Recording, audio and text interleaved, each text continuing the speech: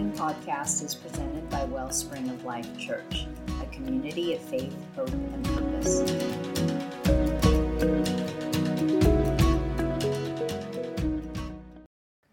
I want you to try to imagine with me a society in which all of its citizens live in comfort and in joy, treat others fairly, and always do the right thing. I know what you're thinking. Dream on, Dave, dream on, right? Unimaginable. You might even be thinking impossible. Yet here's the deal. This is the very offer that God extends to the world. Have you thought of it like that? This is exactly why He came. It's the offer that He extends to the entire world. His salvation for all. His great invitation is what I am referring to in this message today. His great invitation to every society, every group of people that have ever existed are offered His gift of peace and joy and justice and righteousness.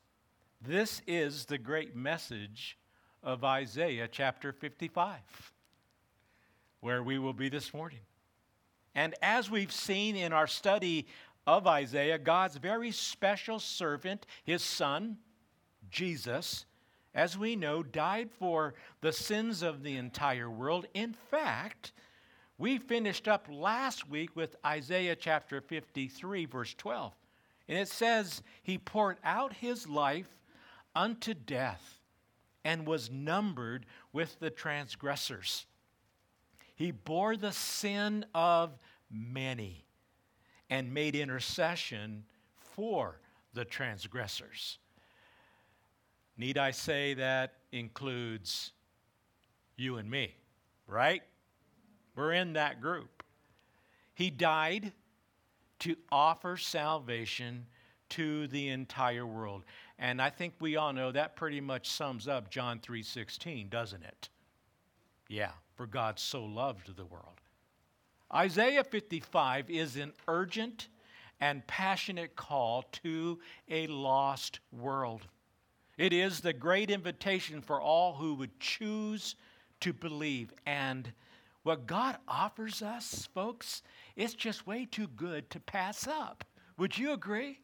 Way too good to pass up. So let's look at this great invitation, its proposals. The first thing we want to notice, verse 1, come all you who are thirsty. Come to the waters. And you who have no money, come buy and eat. Come buy wine and milk without money and without cost.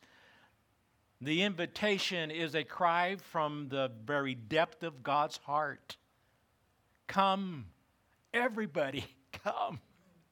The people invited to come are those who have thirsty souls. Anybody thirsty this morning? It's the invitation to all who have thirsty souls, dry and empty hearts. It's to those whose souls are like a desert, dry and barren, eagerly seeking and longing to have their thirst quenched. And God says, come to me. The only place, right, where we can find satisfaction for this thirst and for this hunger. To those whose souls are completely starving, destitute, and unable to find anything that would satisfy the emptiness within, the Lord says, come to me. That all who are spiritually thirsty and poor and needy, come to me. Come to the Lord. And what specifically is the offer? What are we to come and receive? In a word, salvation. The thirsty, hungry soul can be saved and can be delivered from its thirst and hunger. Now that's good news, isn't it? No wonder the gospel message is called good news. That's good news. Jesus promises complete contentment to everyone who will drink of the water that he offers. Revelation chapter 22, verse 17, a great verse. The Spirit and the bride say, "Come." And let the one who hears say, "Come." Let the one who is thirsty come. And let anyone who desires take the free gift of the water of life. His offer of soul-satisfying water, good news here, continues and still stands today. Amen. And I am so thankful for that. I know you are as well. The Lord not only offers living water, but he also offers, Isaiah tells us in this first verse, wine and milk. As most of you probably are familiar with, in biblical times, wine was just as important as water. Often the water was not fit to drink, so wine was added to the water. The reason for it, the wine killed the bacteria and made the water drinkable back in those times. In the Bible, wine is often used as a picture of joy. It was used at times of feasting and happy celebrations. Wine is also a picture in the Bible of the Holy Spirit. I like that. Holy Spirit brings to us what? Then joy. Picture of the Holy Spirit who enters a child of God at the moment of salvation and allows the redeemed one to experience what Peter refers to as an inexpressible and glorious joy. God doesn't just save us, he also fills us with his joy. Are you joyful this morning? Smile at me. Remember what Jesus did at the wedding of Cana? You all remember that, right? It was his first miracle when he began his public ministry. Took 6 empty stone pots and asked for them to be filled with water. And then what did he do? He transformed that water into wine, didn't he? You see, it's a great picture of exactly what God longs to do in every single one of our lives. He takes our old, stony, dry, empty hearts, fills them with the saving, satisfying water of his gospel, and transforms us with the power of his Spirit. Milk is essential, as all of you know, for healthy growth, right? Milk is the first substance newborn babies receive for their nourishment. Milk contains all of the essential nutrients needed to transform a baby into a healthy child. Are you seeing the connection and how that crosses over? Also providing for us that we might become healthy children of God. Milk in the Bible is a picture of what? The Word of God. Not only does God give us the water of life that saves us and the Spirit of God that gives us joy, he also provides his Word that helps us grow up to be strong in the things that pertain to God. Romans 14:17 tells us the kingdom of God is inside of us, which is what happens when we give our lives to Christ. He comes and makes his home within us. Therefore, the kingdom lives within us. Righteousness, peace, and joy are available then, even now. Good news, right? The water of life, the wine of joy, the milk of growth, and his word are ours for the taking. And thirst is the only prerequisite. And did you notice the price tag on these items? It's all free. Anybody here like free? I know you do, right? I mentioned last night, I'm always kind of tickled when I hear others, like the guys, borderline bragging about the bargain they got on whatever, new vehicle or a new motorcycle. Oh man, no, have no problem sharing because they feel really good about the bargain they got. Hey, God is offering us the bargain of all time. Amen? Yeah. Why don't we brag about that? Instead of the whatever, should we be bragging on what Jesus has done for us and the bargain that it brings to us? Free. No cost. Wow.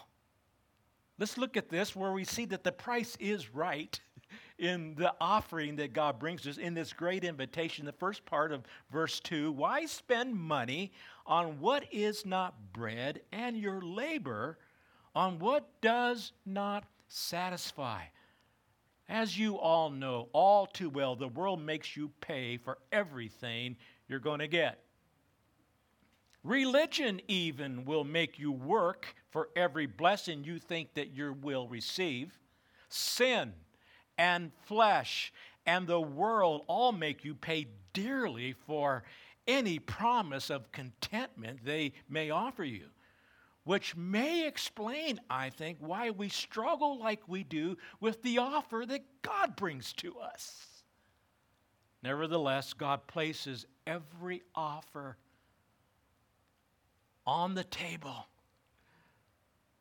and says, go ahead, take it all. It's free. It is free. It is free. He offers salvation. He offers contentment to all who would come to him, free of any charge. There's an old story that's been around for a long time, told about a rich businessman who was really kind of disturbed and frustrated when he saw a fisherman sitting on the dock lazily right by his boat. Why aren't you out there fishing? He asked. Because I've caught enough fish for today, said the fisherman. Well, why don't you go out there and catch more fish? What would I do with them? The fisherman said. Well, you could earn more money, came the impatient reply, and buy a better boat so that you could go deeper and catch more fish. You could purchase nylon nets, catch even more fish, and make more money. Soon, you'd have a fleet of boats and you would be rich like me. The fisherman asked, then what would I do? The businessman said, you could sit down and enjoy life. The fisherman said, well, what do you think I'm doing now? I like what one poet has said on the topic of contentment. As a rule, man's a fool.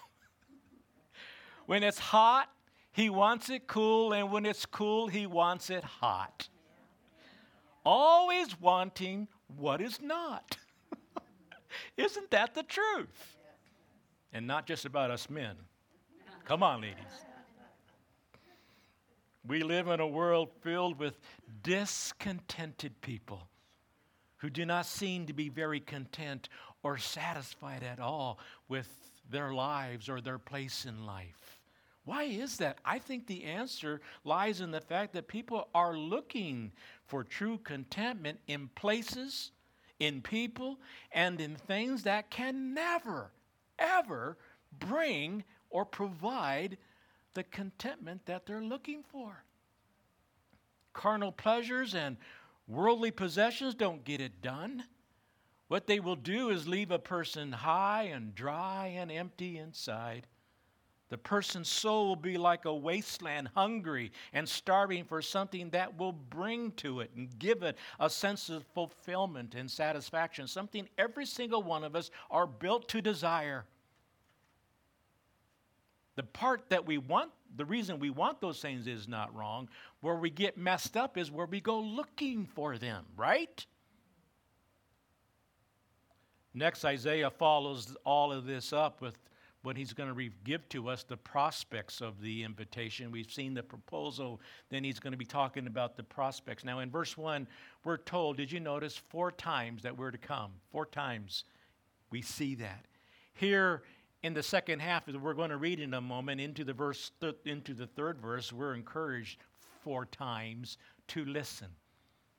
Come 4 times, listen 4 times. Listen to what? To God's voice, to His word, to His great invitation. Let's look at the verses, picking it up at the second half of verse 2. Listen to me and eat what is good, and you will delight in the richest of fare. Give ear and come to me. Listen that you may live. I will make an everlasting covenant with you, my faithful love promised to David. The Hebrew word for listen means that we are to listen carefully, not haphazardly, not like halfway, 50%, 100%. We are to listen carefully. We are to listen persistently. We are to continue listening to His voice, all the while we are being filled with the nourishment that He provides. What are the prospects for the person who accepts this free gift, this free offer? Well, these 2 verses, the second half of verse 2 and verse 3, reveal at least 3 offers, 3 opportunities that await those who receive the Lord's free gift. First of all, we see that the opportunity for salvation is made available to us. It says, listen that you may live. That's talking about salvation. That's letting us know, folks, that this listening, and the reason why it shows up 4 times, by the way, give ear is another way of saying listen, is letting us know that this is a matter of life and death. That puts some seriousness on it. Wouldn't you agree? Listen so that you may live. Wow. When God makes His offer to a lost soul and that person accepts Jesus as your Savior, they enter into a salvation relationship with God. At that moment, check this out now as we just kind of do a quick jet tour through some of God's word in the New Testament. At that moment, they are delivered from the condemnation of sin, Romans 8:1. They are saved from the wrath of God, Romans 5:9. They pass from spiritual death into spiritual life, John 5:24. They become a brand new creature, 2 Corinthians 5:17. Thank God for His salvation. God, help us to never, ever get apathetic about it, complacent about it, or take it for granted. His salvation is a great invitation to us all. Then there is the opportunity for fulfillment. The phrase richest of fares is actually in the original text, the Hebrew is referring to and talking about abundance. Therefore, in this context, it is referring to new life.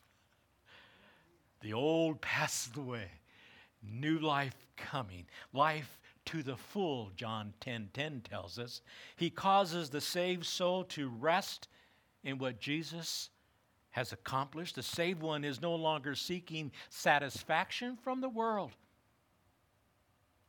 Jesus is and remains through all things more than enough. Is that true of you today? Is He more than enough? Isaiah also mentions the opportunity for safety and security. God's promise is that He will make an everlasting covenant with you. That's what He says here. When a person comes and accepts God's free offer, and they drink the water of life, God makes an unconditional, everlasting covenant with them. Those who come to God and accept His offer, and by the way, let me add, on His terms. Right? Kind of a little important clause I just threw in there. On His terms. When those come and accept that, on His terms, drink of the water of life, God makes this unconditional offer. Those who come are promised that their salvation will last for all eternity. This is the great promise, folks, that is attached to the great invitation throughout God's Word. It offers a forever warranty. Can I say it like that? We are safe and secure in Jesus. Jesus gave us an amazing promise in John chapter 10, verse 28. He says, I give them eternal life, and they shall never perish. No one can snatch them out of my hand. And Peter tells us that through faith we are shielded by God's power until the coming of the salvation that is ready to be revealed in the last days. That salvation referring to our Lord's coming, when our salvation that we experience now is fulfilled, finds its culmination in our being with him forever. That's 1 Peter 1:5. God provides the water. He is the bread of life. Obviously, all of this referring to Jesus himself. He is all of those things, is he not? Everyone who truly comes to God receives the fullness of his Son, Jesus. Christ floods the thirsty, hungry soul with the fullness of his Spirit. The everlasting covenant, the unfailing love that we read of here that's attached to that covenant promised to David. Check this out, church. The one that was promised to David centuries ago now becomes a promise to you and I as well. The covenant God made with David, he now makes with us through his Son, Jesus. Wow! What a great thing. What a great invitation.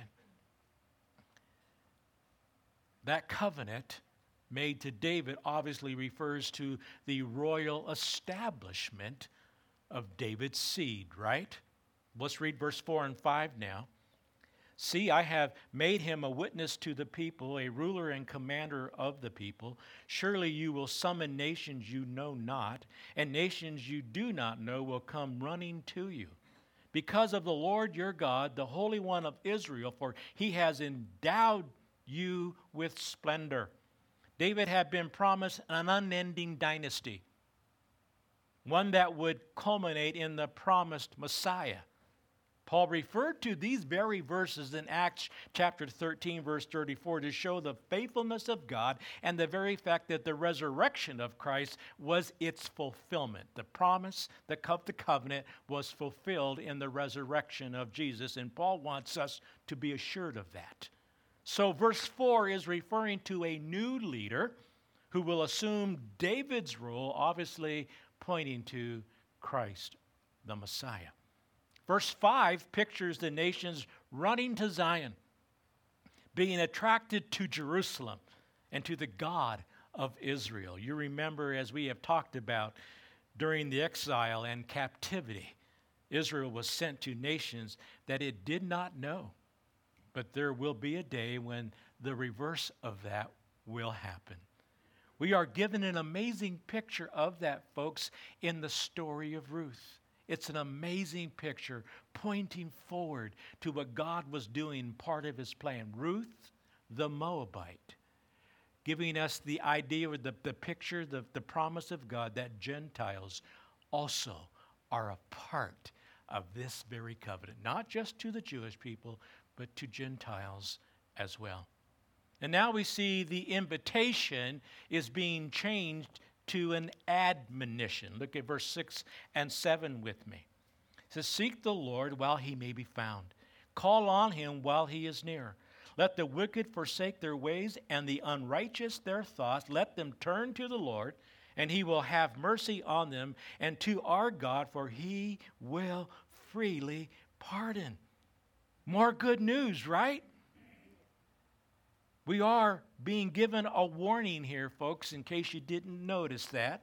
People cannot wait, dare not wait too long. No procrastinating when it comes to the things of God. We're being admonished to go after the Lord while he may be found. Call on him now while he will hear, while he is near. There's an amazing picture of this in the New Testament. It's in a parable that Jesus told, found in Luke chapter 18. I want to just quickly read it to you. It starts at verse 35. As Jesus approached Jericho, a blind man was sitting by the roadside begging. When he heard the crowd going by, he asked, "What's happening?" They told him, "Jesus of Nazareth is passing by." Ooh, I could go hours on that one. Suffice it to say, what do you do when you recognize, like when you're in a place like this, or wherever? Do you realize and are you sensitive to Jesus passing by? And if so, what are you doing about it?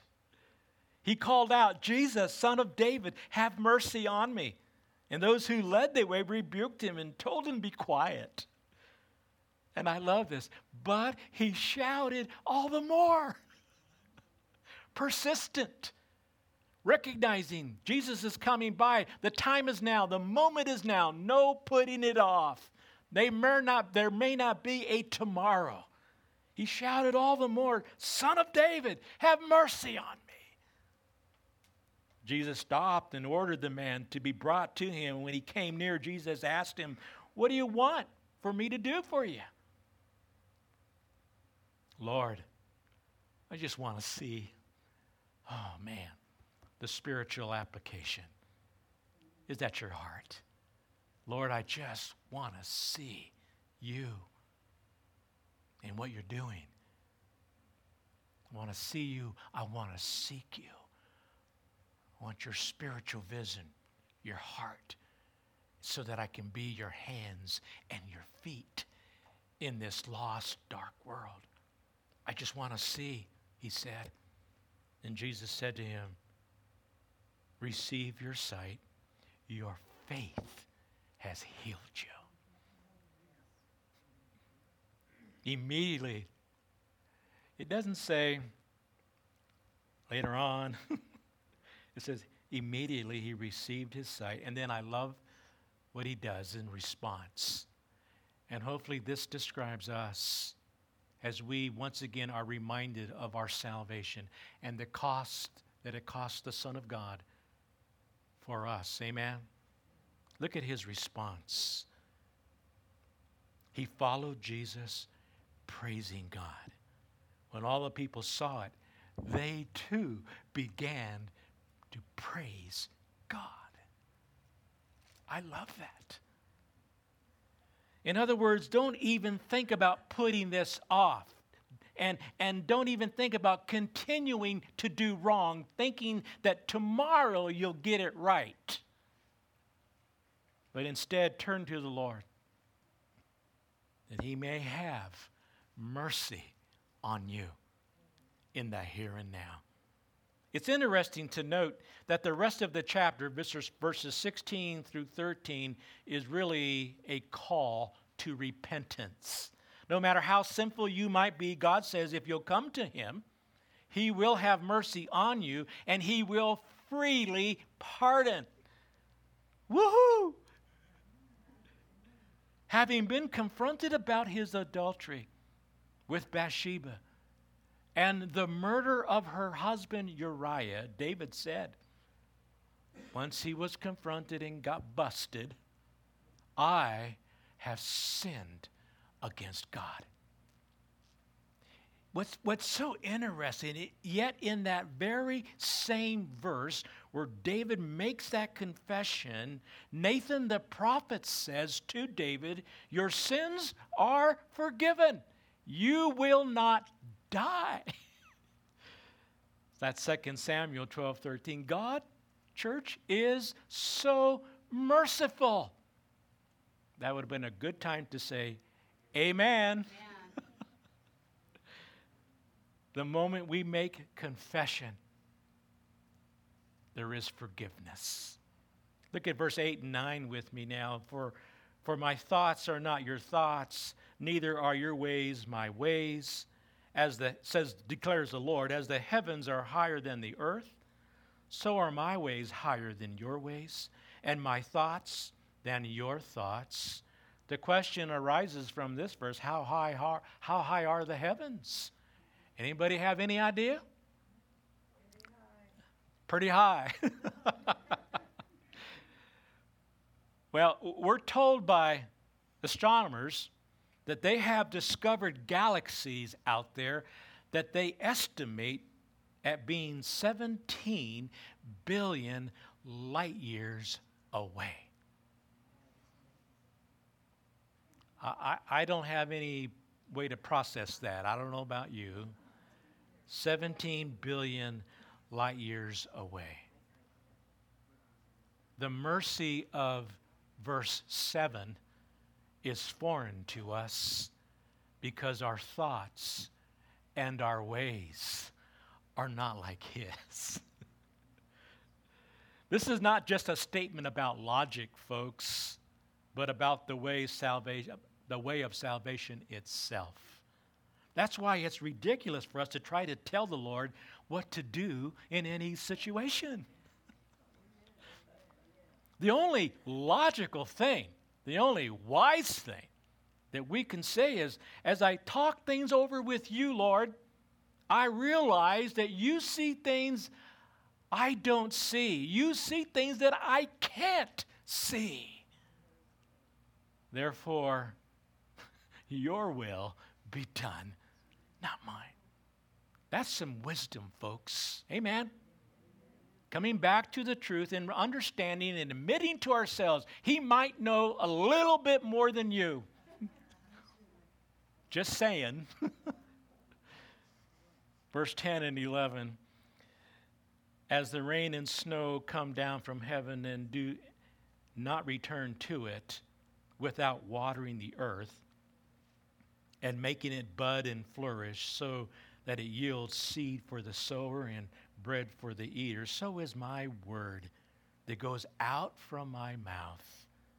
It will not return to me empty, but will accomplish what I desire and achieve the purpose for which I sent it.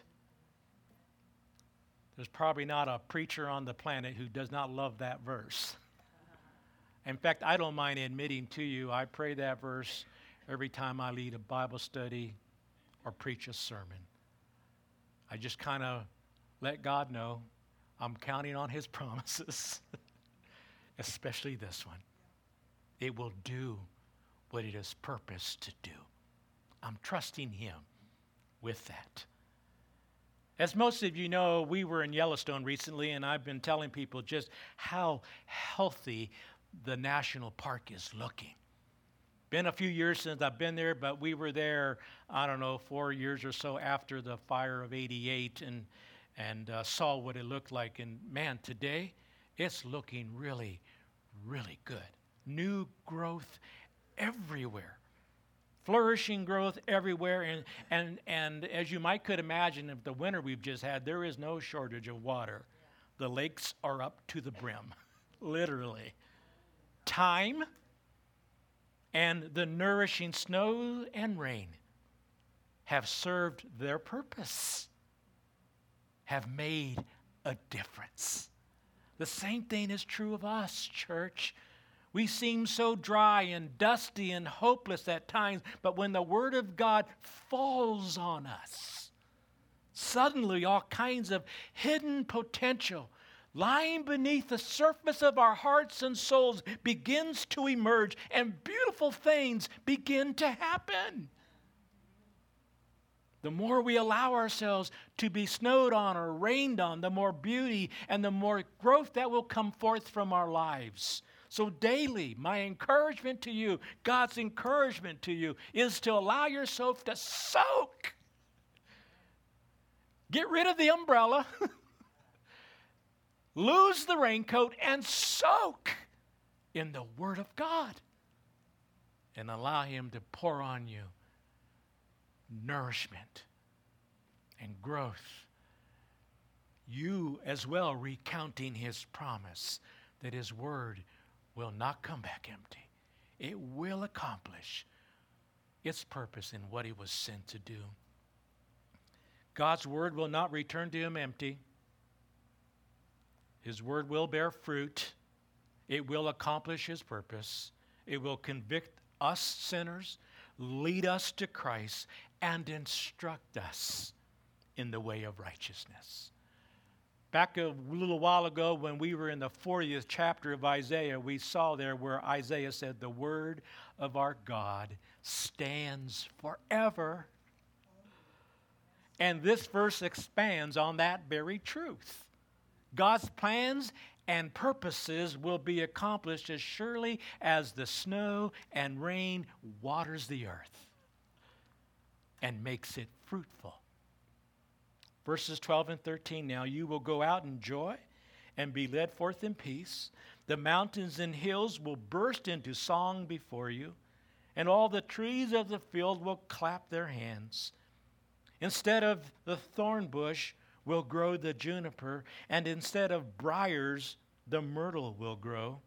This will be for the Lord's renown, for an everlasting sign that will endure forever. My referencing Yellowstone a moment ago can also be seen in these verses. The chapter closes with an amazing figurative description of even the response of nature to all of this good news, to all of the goodness of God. The mountains and the hills will burst into song. The trees of the field will clap their hands. Hey, let me just say this and then I'll leave it alone. Where does that leave you and me? When we come together in a time of worship and praise. The disappearance of thorn bushes and briars, a.k.a. weeds, symbolizes the removal. Check this, folks, check this out. Symbolizes the removal of the curse of death that follows sin. Wow. And are replaced by that which pertains to life. Life to the full here and now, life eternal later. All of this reflects God's power and his love for us. The present world is wearing out like an old pair of jeans and will be rolled away and changed someday. The vision of the future here, the coming kingdom, the kingdom age, includes a new earth and the new heaven in which righteousness will dwell. And all I can say is, oh, what a day that will be. Amen. There's a parable-like story about a woman who was traveling in the mountains and found a precious stone lying in a stream. And she picked it up and put it with her belongings. The next day, she met another traveler who was hungry, and the wise and kind woman opened up her bag to share some of her food. The hungry travelers happened to see the precious stone and asked the woman to give that to him instead of the food. And she did, without hesitation. The traveler left so excited about his new good fortune, he knew the stone was worth enough to provide for him for a really long, long time. But a few days later, he came back to return the stone to this wise and kind woman. He said, I've been thinking. I know how valuable this stone is, but I want to give it back in the hope that you can give me something even more valuable. Give me what you have within you that enabled you to give me that stone. That wise woman could let go of that prize gem because she knew true contentment in her heart. She didn't need riches to bring to her joy. She had joy in her heart. What about you? Do you have true contentment today? Is Jesus more than enough? Have you heard God's call to your heart to come to him and never stop coming to him. What stream are you drinking from these days? How are you doing with the great invitation that he offers us free of charge? Father, we come before you this morning and we want to say thank you for this chapter 55 of Isaiah and the truth that it brings, the challenge that it brings, and maybe even for some the conviction that it brings. I pray, God, that we would not procrastinate, that we would not put off what needs to happen in this moment in terms of doing business with you and making sure that all of our hearts belong to you, in making sure that you are priority one, in making sure that it is only in you that we will ever find true godly contentment. It's all in you. You offer this great invitation. It comes at a great price. Free to us, yet it costs you so much. May we not, God, take it for granted, but may we take it seriously. May we come to you, bringing to you really all that we have to bring to you, ourselves, our lives, our surrender, our devotion, our commitment. And may it be unending as your love for us is unending. I pray this in Christ's name. Amen.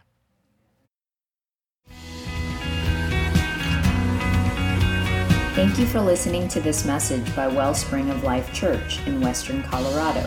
If you'd like to learn more about our community, please visit wellspringoflifechurch.com. So I will lift up my eyes.